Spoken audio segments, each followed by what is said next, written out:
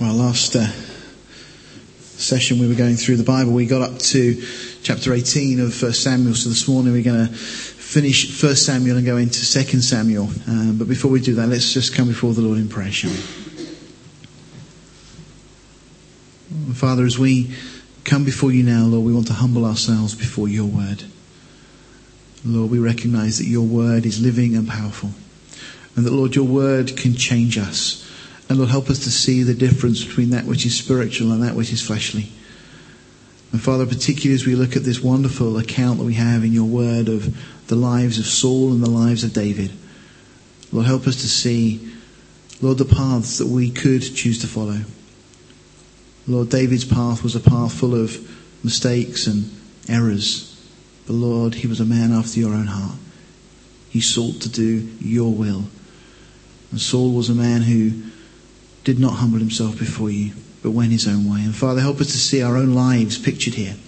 So Father, teach us this morning, we pray. Lord, lay these things upon our hearts and help us to see our own lives reflected in your word.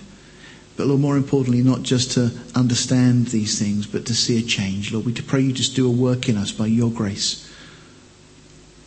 Lord, teach us now, we pray, through your Spirit. We ask in Jesus' name. Amen. So, the books of 1st and 2nd Samuel, as we have them in our Bibles today, really it's just one continual narrative. And they form 6 books, as we have them in the English Bible, which are grouped under the pre-exile history. So we've had 1st and 2nd Samuel, 1st and 2nd Kings, and then 1st and 2nd Chronicles. 1st and 2nd Samuel, we see the lives of Samuel, Saul and David laid out before us. And as we go into the 1st and 2nd Kings, we get a little bit there of David's reign. 40 years David was king, and then Solomon becomes obviously the king that follows on from David, David's son. And then we find that the kingdom is divided. And that's what we find the book of 1st and 2nd Kings really start to deal with, which leads us right up to the Assyrian and then the Babylonian captivity, the divided kingdoms. The northern kingdom goes first to Assyria, and then the southern kingdom, also referred to as Judah, goes off to Babylon, and we'll see that as we journey through. 1st and 2nd Chronicles, in a sense, we have a recap. Looking at the southern kingdom, specifically Judah. So Kings, the books of Kings, tend to look at the events that took place from the perspective of the northern kingdom Israel. Chronicles does the same thing, covers a lot of the same ground, but it looks at it from a different angle, from the angle of the southern kingdom of Judah. So we'll look at that over the coming weeks. But as I said, we got as far as chapter 18, so just a brief recap before we get into it. If you remember, Saul has seen this young boy David come to the fore. He's gone out and killed Goliath, this incredible foe that had set himself up against the armies of Israel. No one else wanted to go, but David comes confident in God, not in his own strength. Goes and takes these 5 stones out of the brook and then goes and slays Goliath. And we talked about that last time. And so we're going to pick up verse 6 of 1 Samuel 18, where it reads, "It came to pass as they came when David was returned from the slaughter of the Philistine, that the women came out of all the cities of Israel, singing and dancing, to meet King Saul." Now, I'm sure King Saul was really pleased with this. He's being honoured. He's the king. And they come with tabrets, with joy, with instruments of music. So there's a great celebration going on. And the women answered one another as they played and said, "Saul has slain his thousands." And you can imagine Saul kind of preening himself, yes, that's me. But then they said, "And David his 10,000s.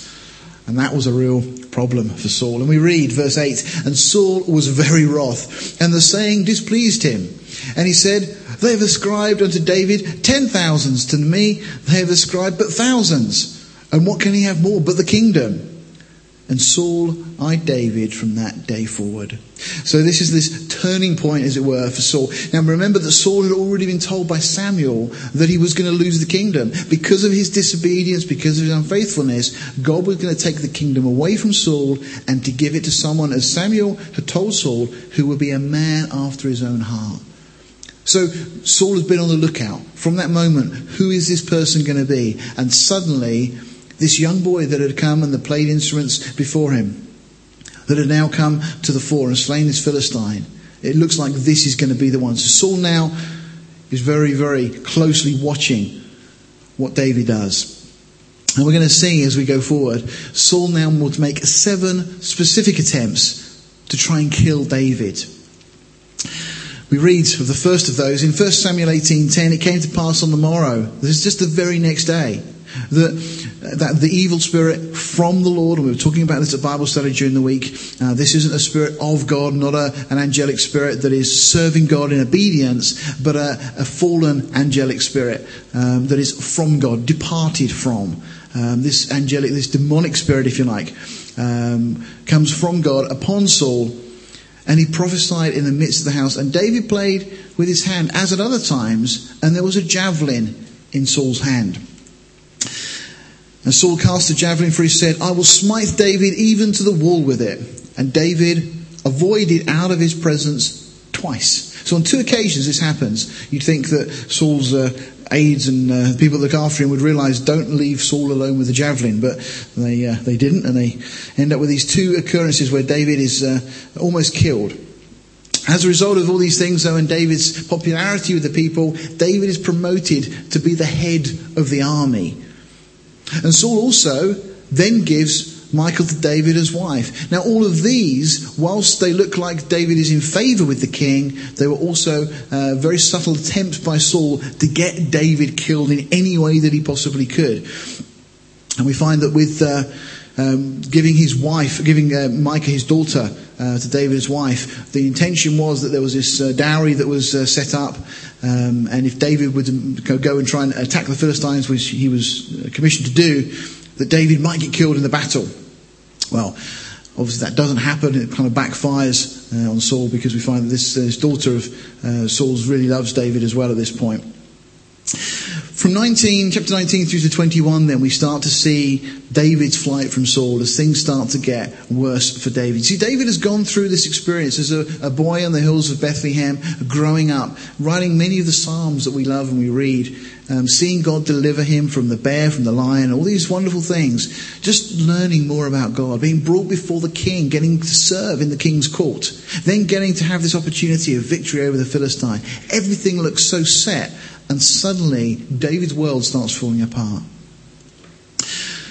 Saul, first of all, instructs Jonathan and all his servants to kill David. So that's really our third specific attempt. Jonathan temporarily manages to pacify Saul, and Saul kind of backs down. But as we go on, Saul then, as I said, gives Michal his daughter to David as wife. As we said, hoping the Philistines will kill David. That's the 4th specific attempt that we have chronologically as they go through. There's another javelin attack that we find of as well as the 5th. Then Saul sends to take David. And this is again another attempt where David, his life is in threat from Saul and from Saul's troops that go after him. But on this occasion, Saul's daughter hears the plot. She warns David, and she helps David to escape through the window. And they lay this kind of figure, this statue in bed. They put some goat's hair on it to make it look like a kind of human, look like David. And it makes you wonder the quality of David's hair, if it could be mistaken for a goat's hair. But we'll leave that to there. And as a result of this, eventually they come in, and Saul is told, no, he can't come, he's really sick. So he says, I don't care, just bring him on the bed. And maybe so they start to pick up the bed, and they realise that he's a lot heavier than he should be. They realise that David's not there, that this image or whatever is covered over with the covers in the bed is just this statue that's there. And by now David has escaped through the window. I mean, this is just, put yourself in David's position at this point. Everything seems to be going so well, and now the king is trying to kill him. And he's having to escape, leave his wife, leave his home, leave everything he has, everything he knows, and run away in the middle of the night effectively. Well, Saul, we find, will then pursue David to this place, Naioth. David manages to escape from there, and he goes to see Jonathan. And of course the question he asks Jonathan is, what have I done? Why is it that Saul, the king, your father, wants to kill me?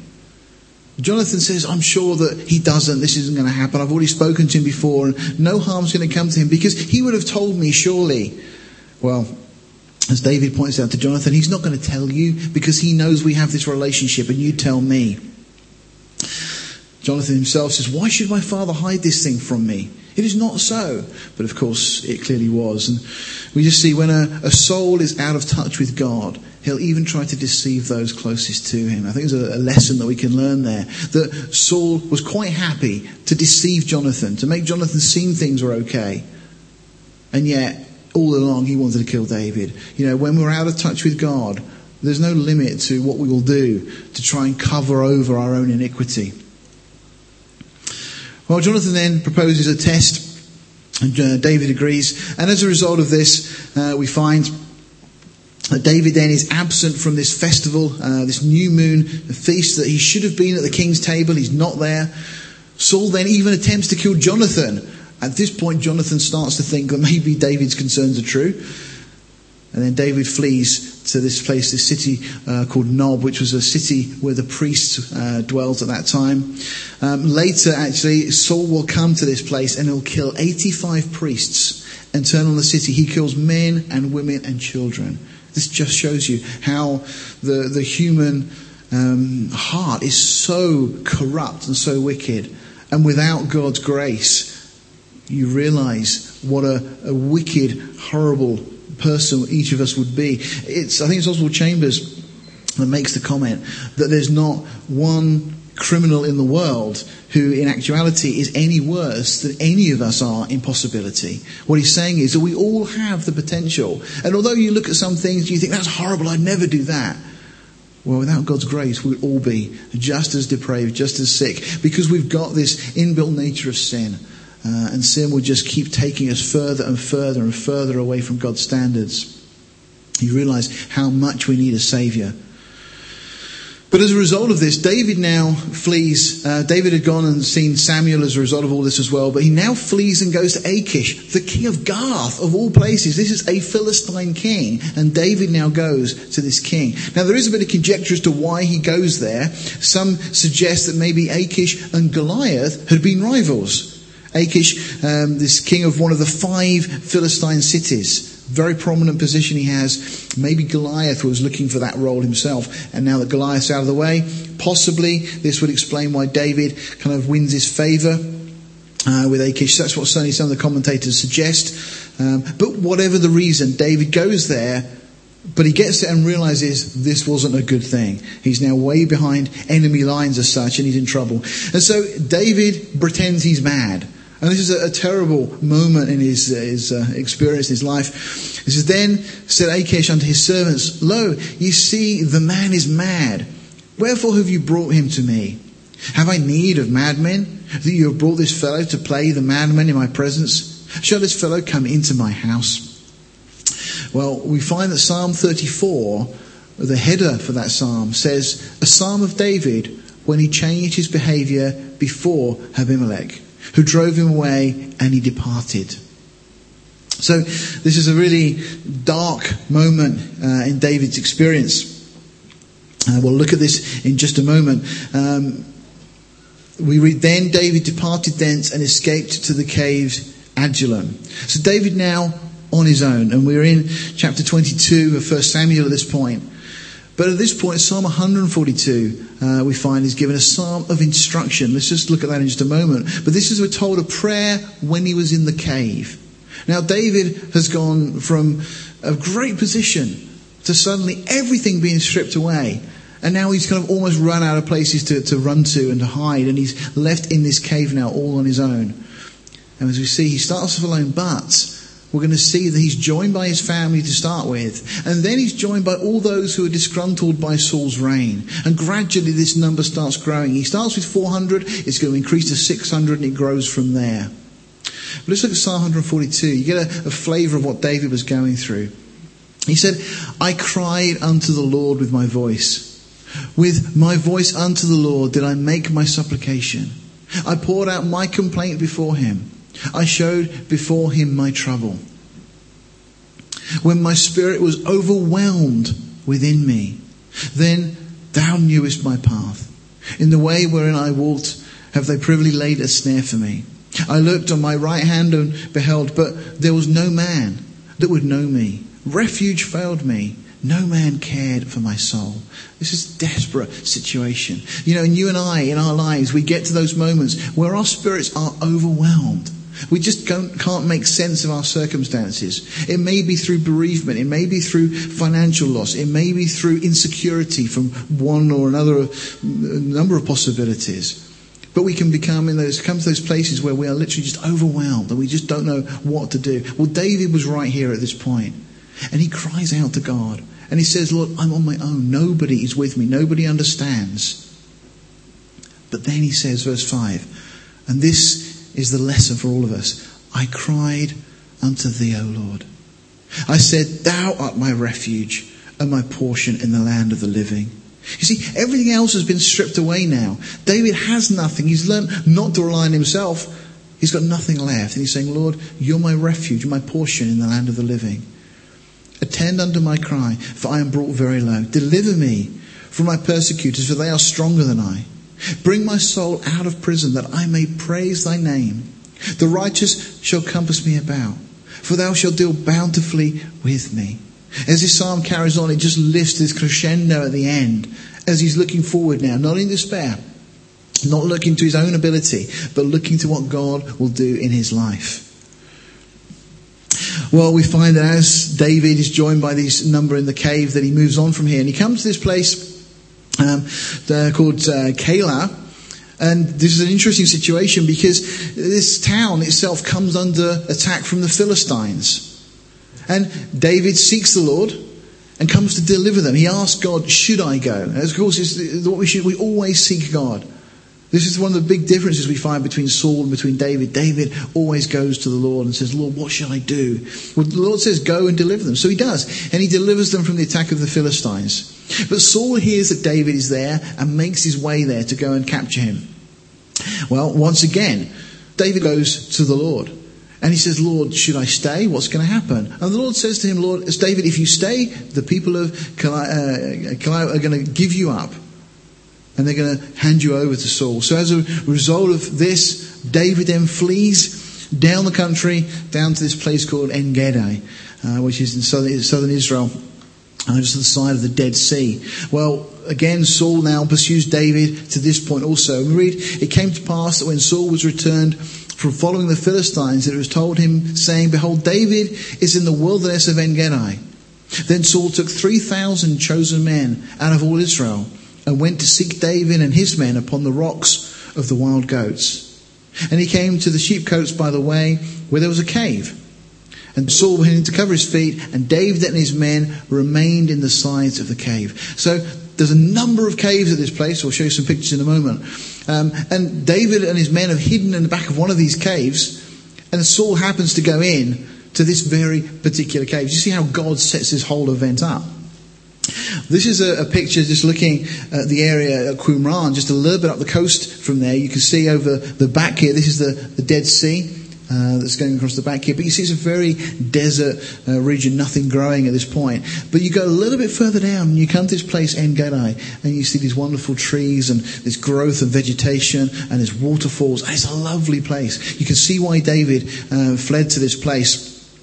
But as you go here and you look up at the sides of the mountains, there's these caves within the rocks. Some of them very hard to get to. They're very high up. But this would be an ideal place for David to remain for this time. And clearly there's water for them to drink, to bathe, to wash and everything else. Well, it's while he's in one of these caves. And again, just to give you an idea. So this is Jerusalem is up here.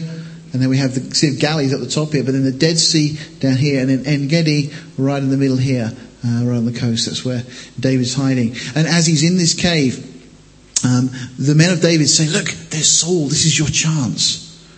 Well, there's another great lesson for us in this, because while Saul is in the cave, David then comes down and has a knife in his hand, and he manages to cut the robe, or the bottom of Saul's robe, to cut the hem of the garment. And presumably, from the account, Saul would have laid his robe down to the side somewhere. So David's able to quietly just cut this bottom piece of the robe and comes back. And clearly the men are a little bit, why didn't you kill him? You had this opportunity, you could have killed him. And David says, no, I'm not going to do that. And of course, if you think about it, how would that have really helped David in the long run? Because if David had killed this king, and then David had become king, what kind of precedent would it have set for David's reign? You see, we see a number of times in Scripture people that kill kings to become themselves king, and then they themselves are also assassinated. And of course, David, no doubt thinking about the future as well here, but also mindful that Saul was the one that God had appointed as king. And David makes the point that he wouldn't stretch forth his hand against God's anointed, the one that God has chosen for this role. Romans 12:19 summarizes it nicely and says, "Vengeance is mine, I will repay, says the Lord." It's down to God, and David was leaving this situation in God's hands, and yet he still takes this part of the robe off. But afterwards we're told, David's heart smote him. And you think, well, why? All he's done is just cut a bit of his coat off. Well, it's because of what he did. And what he did was to take the hem of the garment. As we've seen already, hems signify the authority.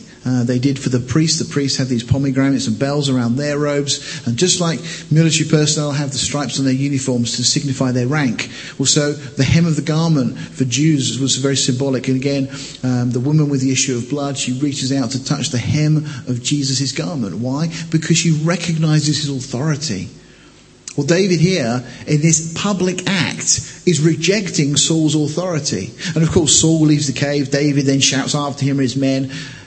And they realise. But David's heart is smote because he realises that what he's done is to reject publicly Saul's authority. But then he repents of it. He tells his men he shouldn't have done this thing.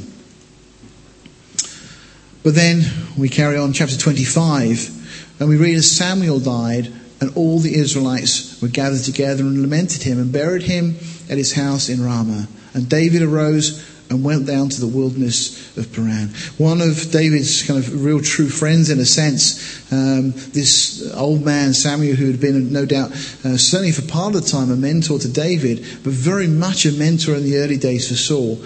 And this judge, this last of the judges of Israel, now dies. A very sad moment for the nation. David, still fleeing at this point then from Saul. Saul now, still after David, arrives in the area where a man called Nabal lives. The man's name, Nabal, just means fool, and we see that he was. But David and his men at this point are in need of sustenance. They need supplies to help them to survive, to eat, to drink.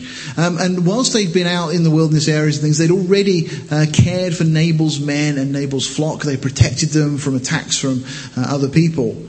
And so David feels that, Nabal surely is going to be kind towards him because David had already shown kindness towards Nabal's men and flock and so on. So David sends a request saying, please, can we have some stuff? Please give us some bread, some drink, things for my men. Well, Nabal rejects David's request on the account of who is David. I don't know who David is. He's nobody of any significance as far as I'm concerned. And David, as you can imagine, is outraged. So David prepares now to attack Nabal and to finish him off. He's so cross with this response. After doing these good deeds to him, it's met with this very arrogant and ungrateful response. Well, Abigail, who is Nabal's wife, hears of the situation. So she wisely petitions David. And she basically sends this message to David saying, David, do you really want to do this? Nabal is a fool. But don't go ahead and do this thing. And as a result of this, David relents. He realizes that actually, again, it would be a bad move for him to do this thing because of all that God has yet got planned for David. How would it have affected him as king if he'd have gone and done this thing and effectively murdered an innocent person? Yes, Nabal was being a fool, but actually he'd done no harm to David. And if David had taken his life and used his authority and his position and his power to do this, what kind of king would David be? How would he have been seen in the eyes of the nation? And so David, again, chooses to listen to the advice of Abigail, this lady, and doesn't go through with it. And trusting God. And once again, vengeance is mine, says the Lord, as we saw a moment ago. Nabal then is struck by the Lord about 10 days later and dies. Nabal actually hears that David and his men were on the way and that Abigail had prevented them. And he's so terrified that his kind of heart became a stone. But then about 10 days later, he actually dies. The Lord deals with him. And then David sends for Abigail and asks her to be his wife. And so this is one of the wives of David. We'll look at more of that in just a moment. Well then, to round off the the 1 Samuel, the last few chapters, in chapter 26, Saul's final pursuit, chasing after David again.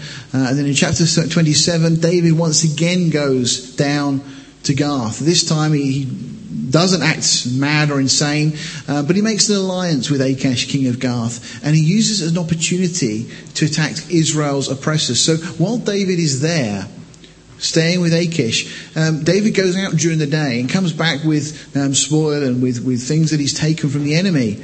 And Achish believes that he's been attacking the cities of Judah. So, of course, he's seeing that this rift between Saul and David is growing ever wider and deeper. But actually, in fact, what David had been doing was attacking Israel's enemies, but not leaving anyone alive to tell the story or tell the tale. So as David is coming back and giving these things to Achash, Achash is delighted with this because he's thinking that David is attacking Israel, which, of course, he wasn't. If you look at the place here, this is a town called Ziklag. This is the place that David makes his home during this kind of campaign, this period of time. And David, we actually find that Ziklag was one of the cities of Israel that had been given to them, that they'd conquered, but it had fallen into Philistine hands. But no doubt from this period as well, there were Jews still living there. And David effectively kind of makes his home amongst them. There's a danger, when we make our home amongst people who are happy to compromise, because that will also potentially lead us into the same situation. In Alan Redpath's book, which really looks at the life of David, he talks about this. The book's called The Making of the Man of God. It's a really good study on these things. He just talks about the danger there is when we can go and dwell with people who are also happy to live amongst the enemy, happy to make their camp there, just as the people of Ziklag were. Well, while all that's going on, we find that the Philistines then decide that they're going to launch an attack against Israel, another attack at this point. Now remember, Israel are not yet, or not at this point, under the thumb of the Philistines. They're just two competing powers at this time. Samuel had delivered Israel from the yoke of bondage from the Philistines, but they remained a threat during this time. Well, there's this potential battle that's ensuing. Saul is very, very concerned. What's going to happen? Are we going to win? Have we got sufficient troops and so on? Well, Saul had already banned witches from the land, so mediums, spiritists and so on. And yet he realizes that his communication channels with God have been shut down by his own doing. And so he needs advice. So he decides to try and find a witch, and he asks his men to find him somebody who could go and tell him what the outcome of the battle, somebody that could see into the future and so on. Well, there's this incredible account we read in chapter 28 that Saul gets there and this lady's there and they're presumably in this kind of tent or whatever, and they're meeting. And this lady agrees to Saul's request to try and bring up the spirit of Samuel.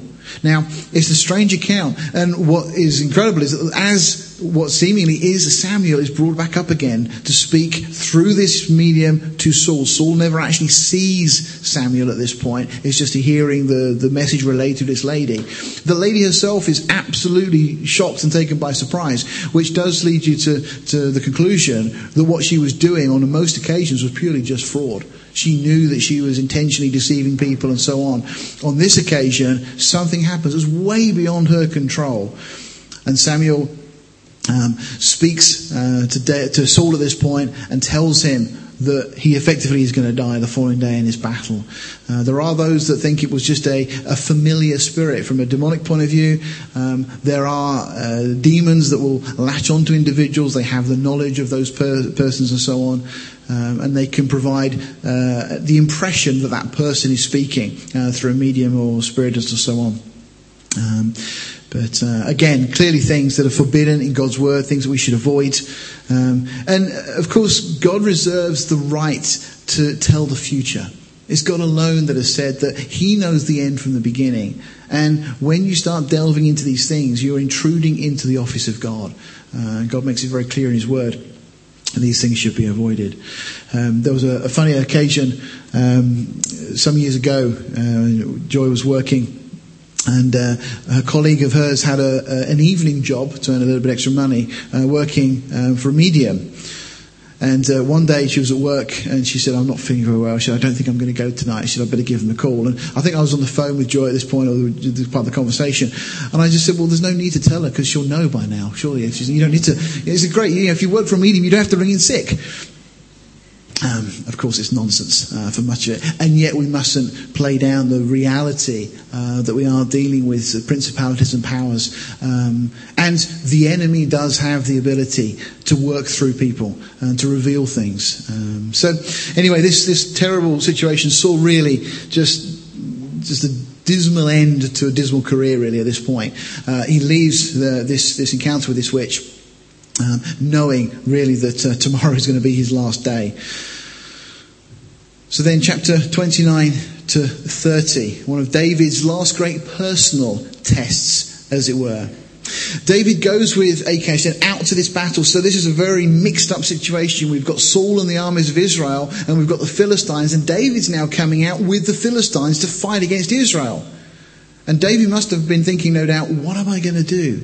How do I get out of this? Well, the Lord provides a way. David goes out with Achish to fight with the Philistines, but the Philistine leaders reject him and send him home. Achish says, well, he's done nothing wrong. He's been great with me all the time he's been here. But the rest of the Philistine leaders don't trust David and they send him home. But while David arrives home back at Ziklag, he finds that everything has been taken. It's been raided by the Amalekites, and they've come and taken everything. The women, the children, all the stuff, all gone. Well, David and the men are heartbroken. You can imagine arriving home and your family's been kidnapped and taken away by a very cruel group of people. So they don't know what to do. They're talking of lynching David, killing David, his own men at this point, because of this situation.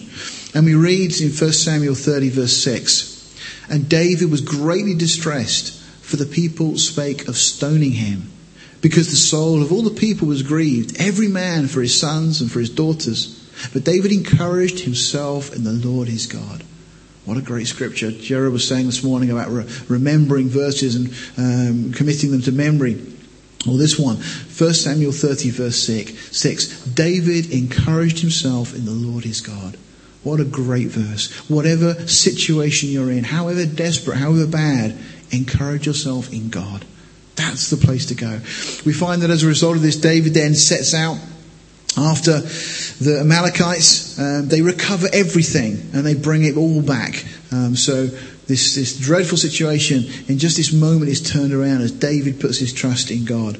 And they come back and obviously everything is restored back to the place. Chapter 31 then reveals and gives us the details of the battle that takes place. And of course, King Saul dies. But along with King Saul, Jonathan, David's closest friend, also dies in the battle as well. And that brings us to the end of 1 Samuel. So as we go through 2 Samuel, and we're going to just pull on some highlights. It's again an incredible account that we have here. The first 12 chapters really deal with some of David's triumphs.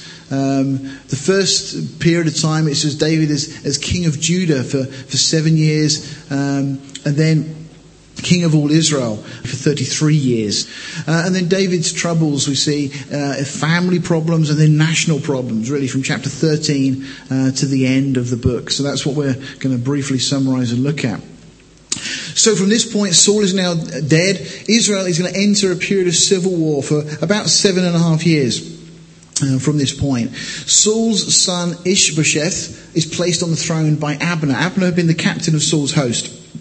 So he now places Saul's son on the throne, and part of Israel follow after Ishbosheth. And we read verse 1 of chapter 3. Now there was a long war between the house of Saul and the house of David. But David waxed stronger and stronger, and the house of Saul waxed weaker and weaker. Well, finally, Abner, this chief general, is accused of a relationship with one of Saul's concubines by Ishbosheth, and that was really the final straw at this point. So Abner then seeks an alliance with David. He's fed up of this son of Saul, and so he goes to David. And we read, so do gods to Abner and more also, except as the Lord has sworn to David, even so I do to him, to translate the kingdom from the house of Saul and to set up the throne of David over Israel and over Judah, from Dan, which was in the north, to Bathsheba, which is way down in the south, And he could not answer Abner a word again because he feared him. So this is Ishbosheth, as Abner speaks to him, saying, that's it, I've had enough. I'm going to now make sure that the kingdom is passed from Saul, to house of Saul, to David. So David demands a part of this agreement. As Abner comes to David, he says, well, okay, I want my wife returned. David's wife had been taken by somebody else. That was Saul's daughter. Well, Abner complies, and Michal is then brought back to David. We read, and Abner had communication with the elders of Israel, saying, you sought for David in times past to be king over you. Now then do it. For the Lord has spoken of David, saying, by the hand of my servant David, I will save my people Israel out of the hand of the Philistines and out of the hand of all their enemies. So Abner, aware that God has anointed and appointed David to be king. And so at this point, Abner then calls the elders of the people of Israel and says, now it's time to follow David. David will be our king. So finally, David is made king over all Israel. What a long journey that had been. Joab, we find, kills Abner. David is sickened by this act, actually. And Joab had done that to avenge the death of his own brother, who Abner had killed, not wanting to, but Joab's brother, had been chasing after Abner, and Abner warned him and said, leave off, don't chase me, I'm going to kill you if you keep coming. He kept coming, and Abner killed him. Well, as a result of this bitterness had festered with Joab, and then he takes opportunity and kills Abner. But David publicly denounces this act, and in a funny way it helps to unify the people, because they realise that David didn't want Abner to die. David was looking to try and draw people together, and in a funny way it helps to unite the people under David. But again, what an incredible journey for David. All of that valley that David had gone through. David in Psalm 23 speaks of walking through the valley of the shadow of death. You know, I wonder whether these thoughts and this experience he'd gone through were in his mind those things. Because for a long time, David had been in the valley of the shadow of death. You know, his life was in doubt. He didn't know what was going to happen. But of course, God had sustained him. God had brought him through. And, you know, sometimes God takes us through those valleys in preparation for the things that he has for us. And we should never despair. We should take our comfort and our courage in the Lord when we're in those situations. You know, God will not allow anything to happen to us that's not part of his plan for our lives. We've got to remind ourselves again and again that we've been bought at a price. That means we're his. We belong to him. It's in God's interest to look after his own property, which is what we are now. And God will always see that his will is done in our lives if we're just obedient and humble ourselves before him. Well, as we look at David's family, just to help piece some of these links together, David's father was Jesse, but his mother also, when Jesse had died, had another husband, Nahash, who effectively then David's stepfather. We find that it's from that line that we come down, and we have Joab. Okay, so David and Joab, this individual we just mentioned a moment ago, were actually related. So it's interesting just to see those connections. We read then 2 Samuel chapter 5. Then came all the tribes of Israel to David unto Hebron, and spoke, saying, Behold, we are thy bone and thy flesh. Also in time past, when Saul was king over us, thou was he that leddest out and broughtest in Israel. And the Lord said to thee, Thou shalt feed my people Israel, and thou shalt be captain over Israel. So the nation now acknowledging that, you know, well, even when Saul was our king, you were still the one that was effectively ruling the show. You were the one that led us out and led our armies and so on. So they're acknowledging David. So all the elders of Israel came to the king to Hebron. And King David made a league with them in Hebron before the Lord, and they anointed David king over Israel. David was 30 years old when he began to reign, and he reigned 40 years. In Hebron, he reigned over Judah 7 years and 6 months. In Jerusalem, he reigned 33 years over all Israel and Judah. So when is a box not a box? We move on in this narrative as we go through. And this is an interesting situation and lessons to be learned here. Well, a box is not a box when it's been set up by the Lord to represent something very, very significant. And in 2 Samuel 6, David decides to bring this box that's overlaid with gold, which we refer to as the Ark of the Covenant. he decides to bring it back to the city of David, which you and I know as Jerusalem. The ark, of course, had been the centerpiece of national worship. It represented the presence of God in their midst. It was a terrible day. We were looking at this at Bible study during the week, when it was captured, when it was taken away by the Philistines. As the Lord had said directly to Samuel as a young child, that God would do something that would cause the ears of the people to tingle. And of course that's what happened, that the ark was taken. It was a dreadful thing for the nation. But now it had come back, of course, and it had stayed in this location. But this was another act, of course, from David's perspective of unifying or bringing the nation back together. The ark had already been that centerpiece. So David decides, let's bring the ark back to Jerusalem as well. Well, David takes 30,000 chosen men to the house of Abinadab in this place called Gibeah. Just to give you an indication of where we've gone here, the ark had resided at Shiloh. This had been the central point. This is where the tabernacle had been set up after Joshua had come into the land. When it's captured by the Philistines, it comes all the way down here and it resides first of all Ashdod. They have their problems with their God falling over and so on. If your God can fall over, you've got the wrong God. And then eventually the ark is brought down here to Gath, and then eventually up here to Ekron. And then from here, they send it back to Beth Shemesh, back into Israel, because they have this problem with hemorrhoids and all sorts of things that break out as a result of them having the ark. And so from Beth Shemesh, we read back in 1 Samuel the problem. They opened the ark, they looked at the law without the mercy of God in the way, and many died there. And then finally, we find now the ark has journeyed to this place, to Gibeah, and it's here now that David is coming to take the ark, to bring it, this relatively short journey, down to Jerusalem. Well, this man, Abinadab, whose home the ark had resided in, had two sons. One of them was named Uzzah, and the other Ahio. The ark was placed on a cart. Wrong. It should never have been placed on a cart. And they set it off with music and rejoicing and so on.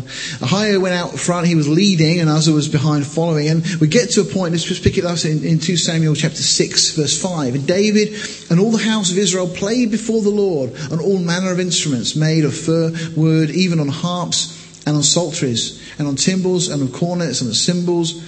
And when they came to Nachon's threshing floor, Uzzah put forth his hand to the ark of God, and took hold of it, for the oxen shook. So the cows that are carrying the ark stumbled a bit, and Uzzah puts out his hand to steady it. Very natural reaction, of course, very normal response.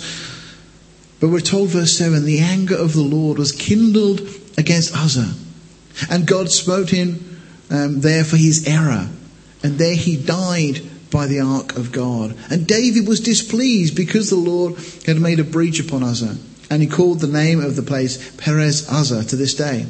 And David was afraid of the Lord that day and said, how shall the ark of the Lord come to me? So David would not remove the ark of the Lord unto him into the city of David, but David carried it aside into the house of Obed-Edom the Gittite. So, a strange situation. Of course, we ask the question, why would God do this? Surely Uzzah was just trying to help. Wasn't it unfair? Well, of course, there's a bigger issue here. And Israel has simply forgotten the most important lesson that we need to learn about God. And that is quite simply that He's holy. It's such an easy thing for us to forget. We get so accustomed to the idea of God as our Father, God as our friend, and so on, that we can sometimes forget that He is holy. And the trouble we have is trying to understand what that really means. You see, because of what the ark represented, God had given very special instructions on how to move it. There were to be the Levites only, were to be the ones that would carry it. They were to have these poles that would be placed through the eyelets on the ark, and so on. It wasn't to be put on a cart. The Philistines had used a cart, but they didn't know God. They used a cart to send it back. But the children of Israel should have known better. They had very clear instructions. You know, God is so far above our ways, our thoughts and everything else. We can't even begin to truly understand what it means when we say that God is holy. In Hebrews 11 verse 6, we're told there, but without faith it is impossible to please Him. For he that comes to God must believe that He is. It's just hard for us to grasp, but we've just got to believe that God is God. God is infinitely far above us. And of course, God is also sovereign. That means he's accountable only to himself. Again, we can't really comprehend these things. But that's the God that we serve. And what's happening here with the situation that we read about is they'd forgotten to reverence and honour and worship God in the way that he deserves. Well, we then move into chapter 7. And this arguably is one of the most important chapters in the Bible. And that's a big claim to make, but you'll see why. Firstly, we find that the ark is brought to Jerusalem. It finally makes this journey. As it comes, there's great celebration and so on. And we read, it came to pass that when the king sat in his house, and the Lord had given him rest round about from all his enemies, that the king said unto Nathan the prophet, See now, I dwell in a house of cedar, but the ark of God dwells within curtains, within the tabernacle. And Nathan said to the king, Go, do all that is in thine heart, for the Lord is with thee. Okay, note to self, don't just go speaking on God's behalf before checking in with God first. Because God will then tell Nathan, Nathan, I want you to go back to David and tell him what I said, not what you thought was a good idea. Because Nathan here just speaks very presumptuously and doesn't consult God first. So Nathan then humbly has to go back to David and go, David, I said go ahead and do it. You haven't started, have you, I hope? Because verse 8 tells us, Now therefore, so shalt thou say unto my servant David, Thus says the Lord of hosts, I took thee from the sheepcote, from following the sheep, to be ruler over my people, over Israel. And I was with thee whithersoever thou wentest, and I have cut off all thy enemies out of thy sight, and have made thee a great name, like unto the name of the great men that are in the earth.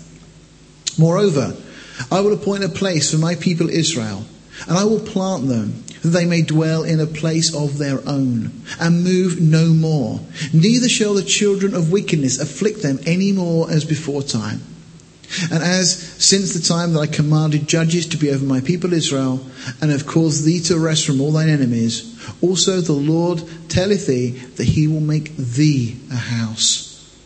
And when thy days be fulfilled, and thou shalt sleep with thy fathers, I will set up thy seed after thee, which shall proceed out of thy bowels, and I will establish his kingdom.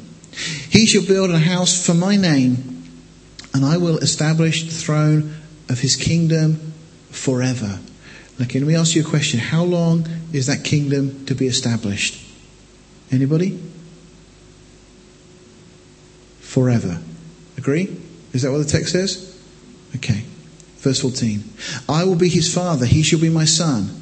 If he commit iniquity, I will chasten him with the rod of men and with the stripes of the children of men. So judgment is promised if disobedience comes in. But my mercy shall not depart away from him, as I took it from Saul, whom I put away before thee. And thine house and thy kingdom shall be established forever. How long? Anybody? Forever. Before thee. Thy throne shall be established, how long? Forever. Do you think God's trying to make a point here? According to all these words and according to all this vision, so did Nathan speak unto David. God makes it absolutely clear that this covenant that is being established with David is forever. Commentators and scholars will refer to this typically as the Davidic covenant. And it affects all that follows. And I mean literally all that follows. Everything in the scriptures is dependent really on this covenant. Everything in the history of mankind is also, one way or another, dependent on this covenant. It is a huge moment in scripture as God then now says through the line of David, his kingdom, this kingdom that's being established now for David, his throne will be established forever. It's this divine confirmation of a throne in Israel and the perpetuality of the Davidic dynasty. I need to point out, of course, as we saw, that the covenant is unconditional. Doesn't mean that judgment wouldn't come if disobedience came as well. But as God makes it very clear, he will not take away the blessings. There's, of course, messianic implications, because we know that ultimately this is speaking of the son of David, the son of Abraham. The Lion of the tribe of Judah, the Root of David, these ideas that we find through Scripture. The one who would ultimately sit on the throne of David. Now, to suggest that God has finished with Israel, that God has finished with the Davidic covenant, that God has finished with the throne of David, is to call God a liar. Because God makes it very clear here that this is to be forever. That Israel have to exist as a nation. That the throne of David has to exist. And the only way it can exist forever is if the Messiah himself ultimately sits on the throne of David. And of course, when we get to the New Testament, we find exactly that is confirmed to us. You see, this scarlet thread that we started back in January going through the Bible, we see the seed of the woman, and the human race was to be redeemed. There would come a saviour, a seed of the woman from the human race. But then we get to Genesis and we find that that's now brought down to a nation, that this seed would come through a nation. And then we find with Jacob, it's narrowed down to a tribe. The tribe of Judah will be the one through whom the Messiah, this Saviour, this seed of the woman would come. And now it's narrowed down to the family of David, that the Messiah would come through his family. The promise to David and his seed would be kings. Fulfilled, obviously, the prophecies that had gone on even before that. The Abrahamic covenant had promised blessings, that there would be kings in Abraham's line. Of course, this is fulfillment of that as well. And to Judah, the great-grandson of Abraham, was given the explicit pledge that a promised ruler would come from him. And Samuel anointed David himself from Judah, of whom the Lord has said in 1 Samuel 16:12, he is the one, David is the one, the man after God's own heart. And so the house to be built for David would be a royal house with a dynasty of kings, which of course we know from history took place. It would originate with him, but it would never end, because ultimately the king that will sit on that throne will be, as we said, also the Messiah, who's going to reign over the house of David forever.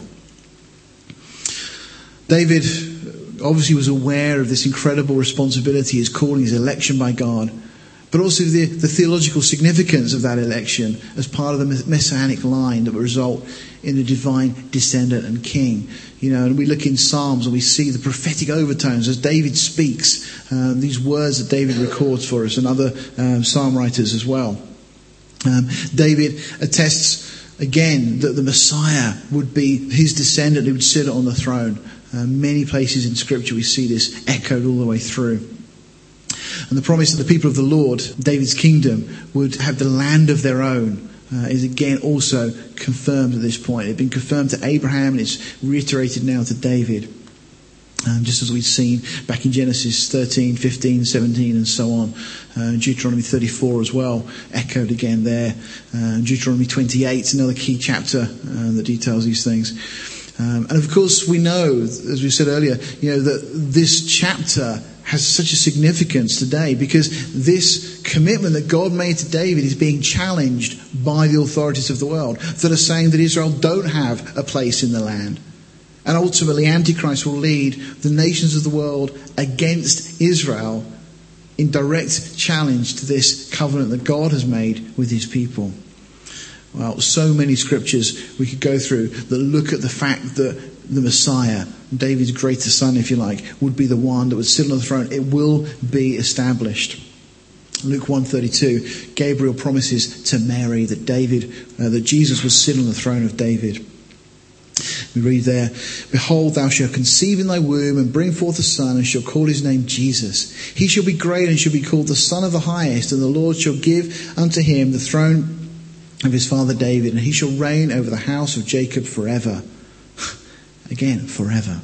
"And of his kingdom there shall be no end."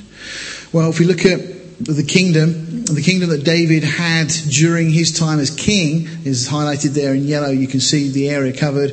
There were also various vassal states that were subject and servants to David during this time as well. In addition to that, there was others that acknowledged the Israelite sovereignty, including the Arameans and Moabites, the Edomites and so on. We've talked about that previously and how ultimately that land also will be given to Israel. Well, then we move on to chapter 9 and we're reminded of the power and the reality of these covenant blessings. David begins preparations for the temple. But meanwhile, David, of course, now the beneficiary of this covenant that we've just talked about, seeks to confirm a covenant that he'd made with Jonathan. Remember, Jonathan, Saul's son, and David have been close friends. And David wants to bless the descendants of Jonathan, as he promised to Jonathan he would do, to take care of and things. And we find that this individual by the name of Mephibosheth is still alive. He's lame, he's had problems with his legs, but David invites him to come and eat at the king's table. Just like you and I have been invited. We, in a sense, are crippled. We've been crippled by sin. But we've been invited, not because of anything that we've done, but purely on the basis of a covenant, to come and eat at the king's table. And a wonderful picture. We could spend longer unpacking this, but it's a great picture of our own lives here. It's a great picture of grace. And again, nothing that had been done by Mephibosheth to earn this blessing. Okay. Chapters 11 through 12, a very another dark portion, as it were, in David's time. The situation, of course, with David and Bathsheba. The army go out to battle. David stays at home. He ends up going for a walk in the evening. Happens to notice Bathsheba. She's taking a bath. She's a very beautiful lady. And he takes far more notice of her than he should. We're told in Scripture that desire conceived give birth to sin, and when sin is full grown, it brings forth death. Exactly what occurs in this occasion. Well, as a result, Bathsheba becomes pregnant. David is sent for her and so on. So David calls her husband Uriah, who's out fighting with the army. He calls him back home. But Uriah refuses to go home and spend the evening with his wife. Instead, he stays outside the palace. David can't understand why, and eventually Uriah says, how can I go home to my wife when the armies of Israel are out there fighting? He's clearly concerned about his duty. Well, as a result, David sends a note to Joab and says, put Uriah right on the front line and then retreat. And the enemy end up killing Uriah. So that's problem solved, isn't it? No one needs to know. It's all done. Of course, in our own lives, we may not be in situations quite as dramatic as that. But many occasions, I'm sure, there's situations that we would just like to sweep things under the carpet. No one needs to know about them. It's okay. And if no one knows, then it's no problem. Well, that's not the way it is. Of course, God sees everything. 2 Samuel 12, picking up verse 1. And the Lord sent Nathan to David and he came unto him and said unto him, there were 2 men in one city, the one rich, the other poor. The rich man had exceeding many flocks and herds. But the poor man had nothing save one little ewe lamb, which he had brought and nourished up, and it grew up together with him and with his children. It did eat of his own meat and drank of his own cup, and lay in his bosom, and was unto him as a daughter. And there came a traveller unto the rich man, and he spared to take of his own flock and of his own herd to dress for the wayfaring man that was come unto him. But he took the poor man's lamb and dressed it. For the man, that's not clothing it, that's preparing it for food, obviously. And for the man that was come to him. And David's anger was greatly kindled against the man. And he said to Nathan, as the Lord lives, the man that has done this thing shall surely die. Well, of course, Nathan had been sent by the Lord to speak this to David. David says, he shall restore the lamb fourfold, because he did this thing, and because he had no pity. And Nathan said to David, thou art the man. And imagine at this moment, David's heart sinks as he suddenly realizes he's been found out. God knows. David, by the way, does pay fourfold. And this reference to fourfold comes from the book of Exodus. If a man shall steal an ox or a sheep and kill it, or sell it, he shall restore 5 oxen for an ass and 4 sheep for a sheep. So David, quoting the law, this is what's to happen. Well, David did steal a sheep. As it were, the life of Uriah was taken. And according to Exodus 22:1, as we see, he must pay fourfold. And indeed, David does. Uriah died, he was murdered. And as a response to this, 4 of David's children are murdered. We find that the child, first of all, of this union dies. The Lord allows the child to die. Then later we'll find that Amnon dies. Then Absalom dies. And then finally Adonijah also dies. God means what he says and says what he means. We could spend a long time, and in many ways it would be lovely to do so, to look at Psalm 51. What an incredible psalm of repentance, as David realizes. The key part of that to me is where David turns to God and says, against you only have I sinned. Yes, we've sinned against other people and all the things that we've done wrong. But in comparison, because God is holy, the greatest sin is always against God himself. And David recognizes this and pleads for God not to take his Holy Spirit away from him. Thus says the Lord, behold, I will raise up evil against thee out of thine own house, and I will take thy wives before thine eyes and give them unto thy neighbour, and he shall lie with thy wives in the sight of this sun. For thou did it secretly, but I will do this thing before all Israel and before the sun. So God warning David that there will be judgment for what he's done. Well, that then leads us to a big block of 2 Samuel from chapter 13 through to 20, which deals with this revolt of Absalom, his son Absalom.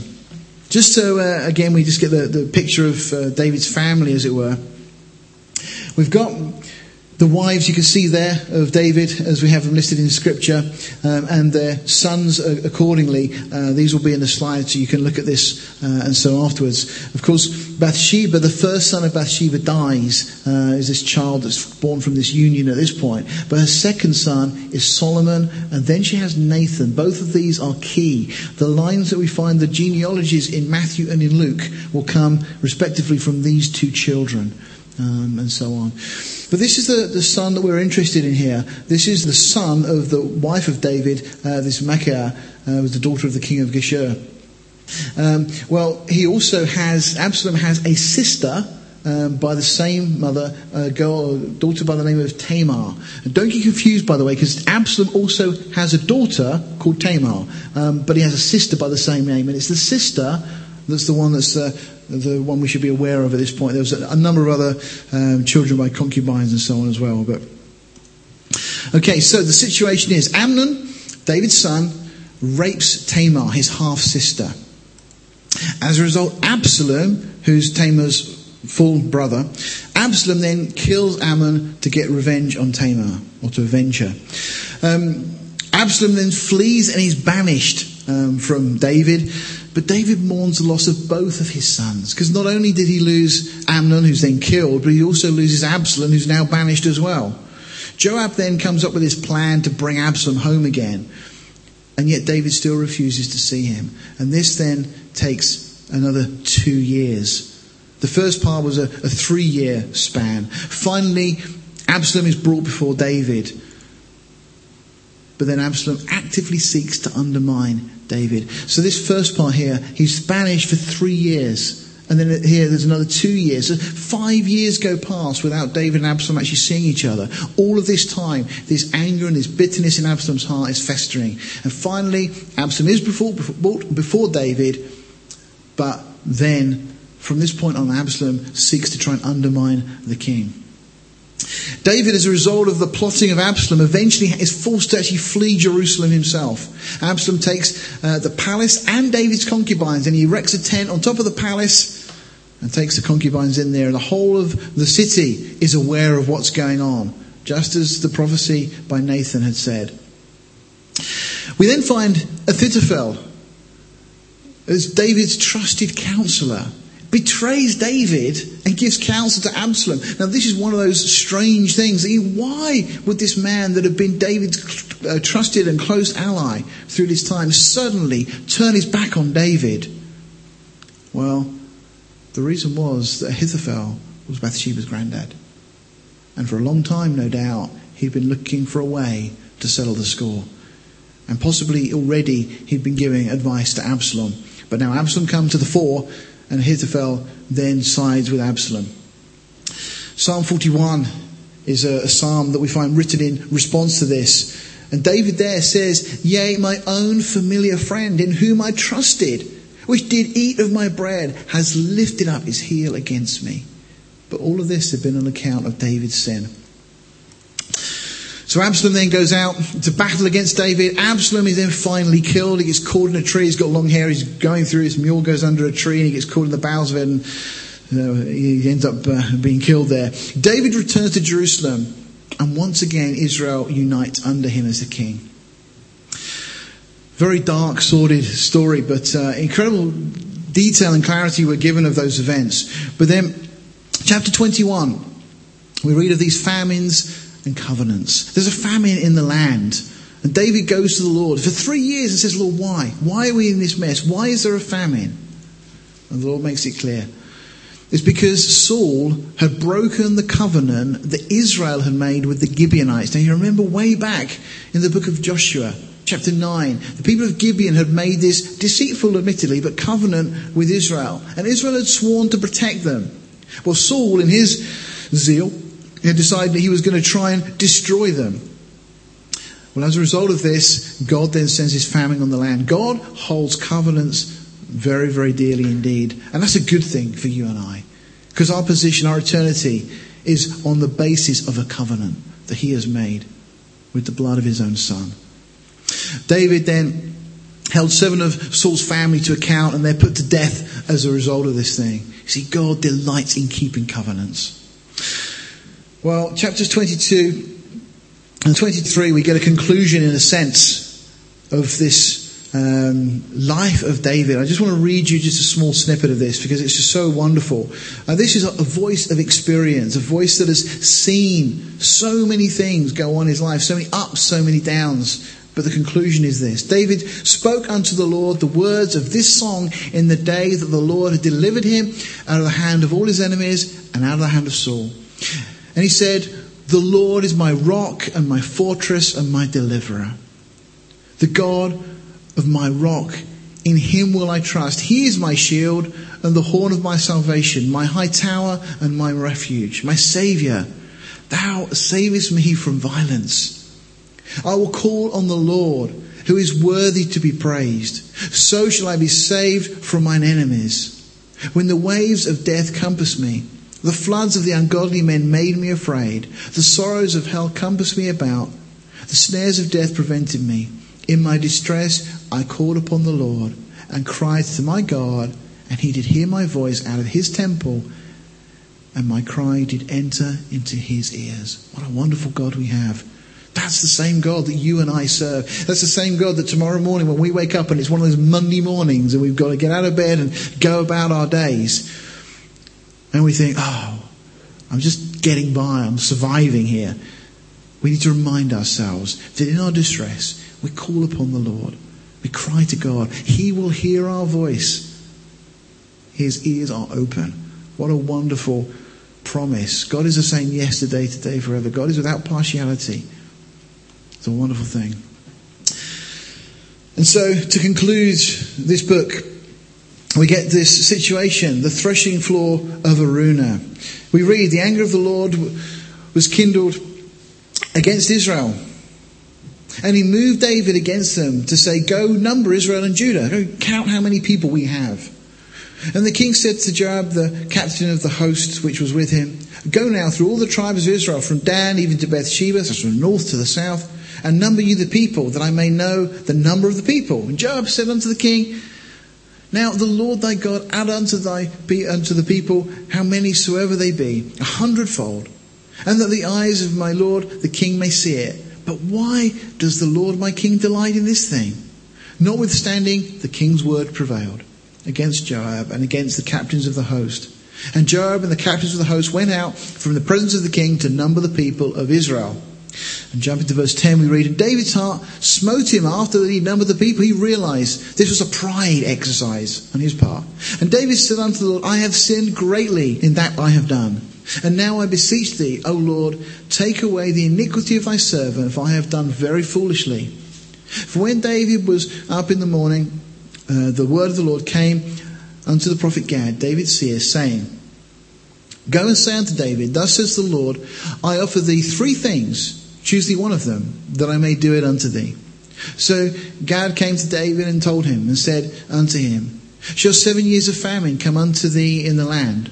Or wilt thou flee 3 months before thine enemies, while they pursue thee?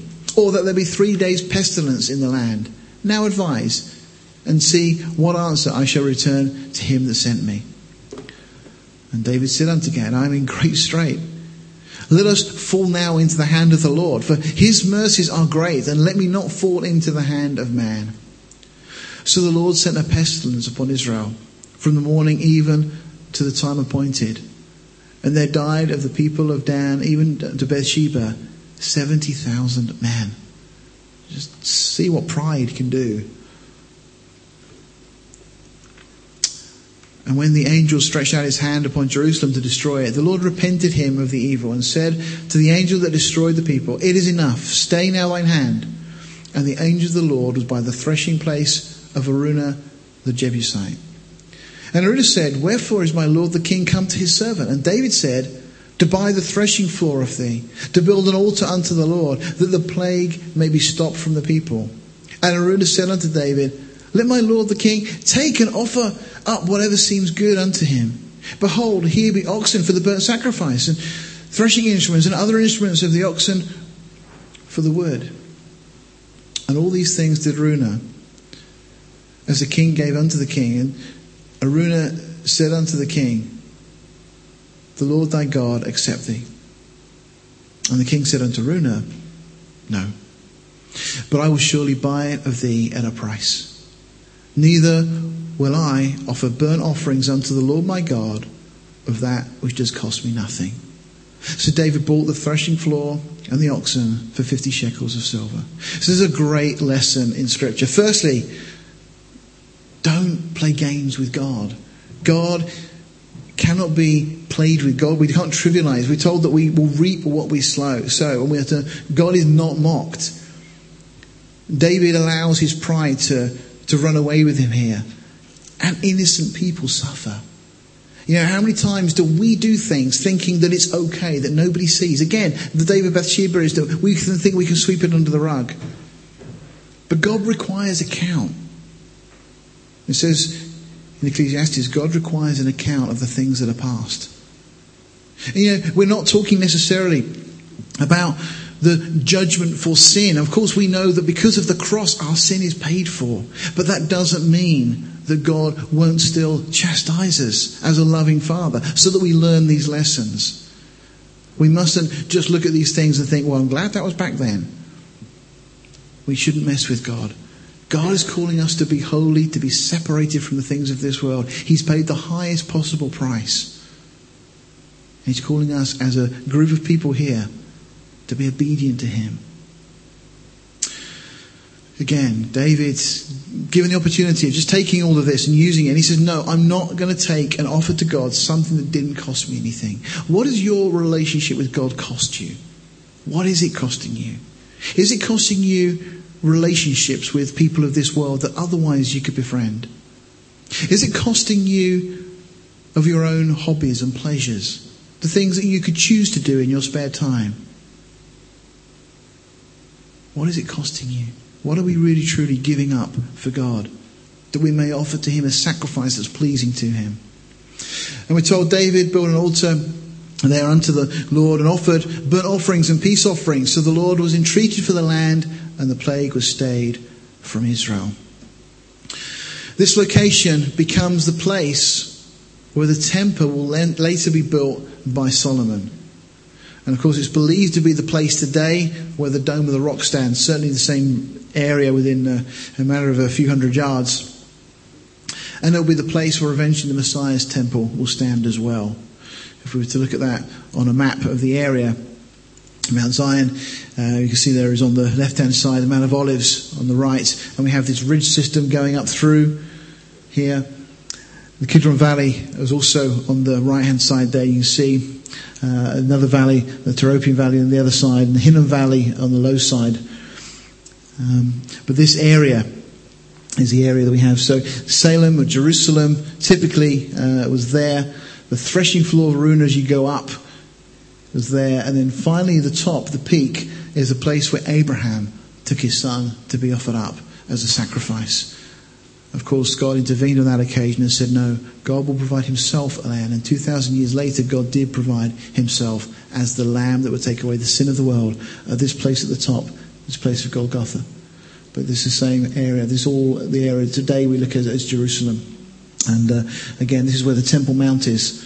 And again, just outside the city walls is where we have Golgotha. That brings us to the end of this book. Next week we'll pick up from here and we'll see these thoughts and ideas and things continued. Let's bow our hearts. Well, Father, as we survey the wonder of your word, we see so many lessons there for us to learn. But Father, the greatest lesson, of course, is that you are holy. And that because you are holy, you want us to be holy also. Father, we pray you do that work in us. Lord, whatever it takes. Lord, we don't want to just say we're Christians, but not have it cost us anything. We don't want to just go through the motions of coming to church on a Sunday, or maybe coming to midweek meetings, and not have it cost us anything. Lord, we want to give you of the best that we have. And so, Lord, help us to know how we should surrender all to you, how we should give up everything, how we can be obedient, Lord. We need, even in that, your grace. We need your Spirit to work in us. Father, help us to realize that we can't hide under the rug, hide under the carpet, the things, Lord, that go on in our own lives, the things that no one else sees but you. For, Lord, you will hold us to account. But, Lord, we thank you too for the incredible promise that we have in your word that, unlike with Saul, you have given us your Holy Spirit forever. And Lord, we thank you. Lord, we see David's heart plead for you not to take your Spirit away from him. Lord, we thank you, Lord, that your Holy Spirit has been given to your church forever. Lord, help us to fellowship with your Spirit, not to grieve your Spirit by the things that we think, say or do, but Lord, to be a joy to you by the way we live our lives. We ask this in your precious name. Amen.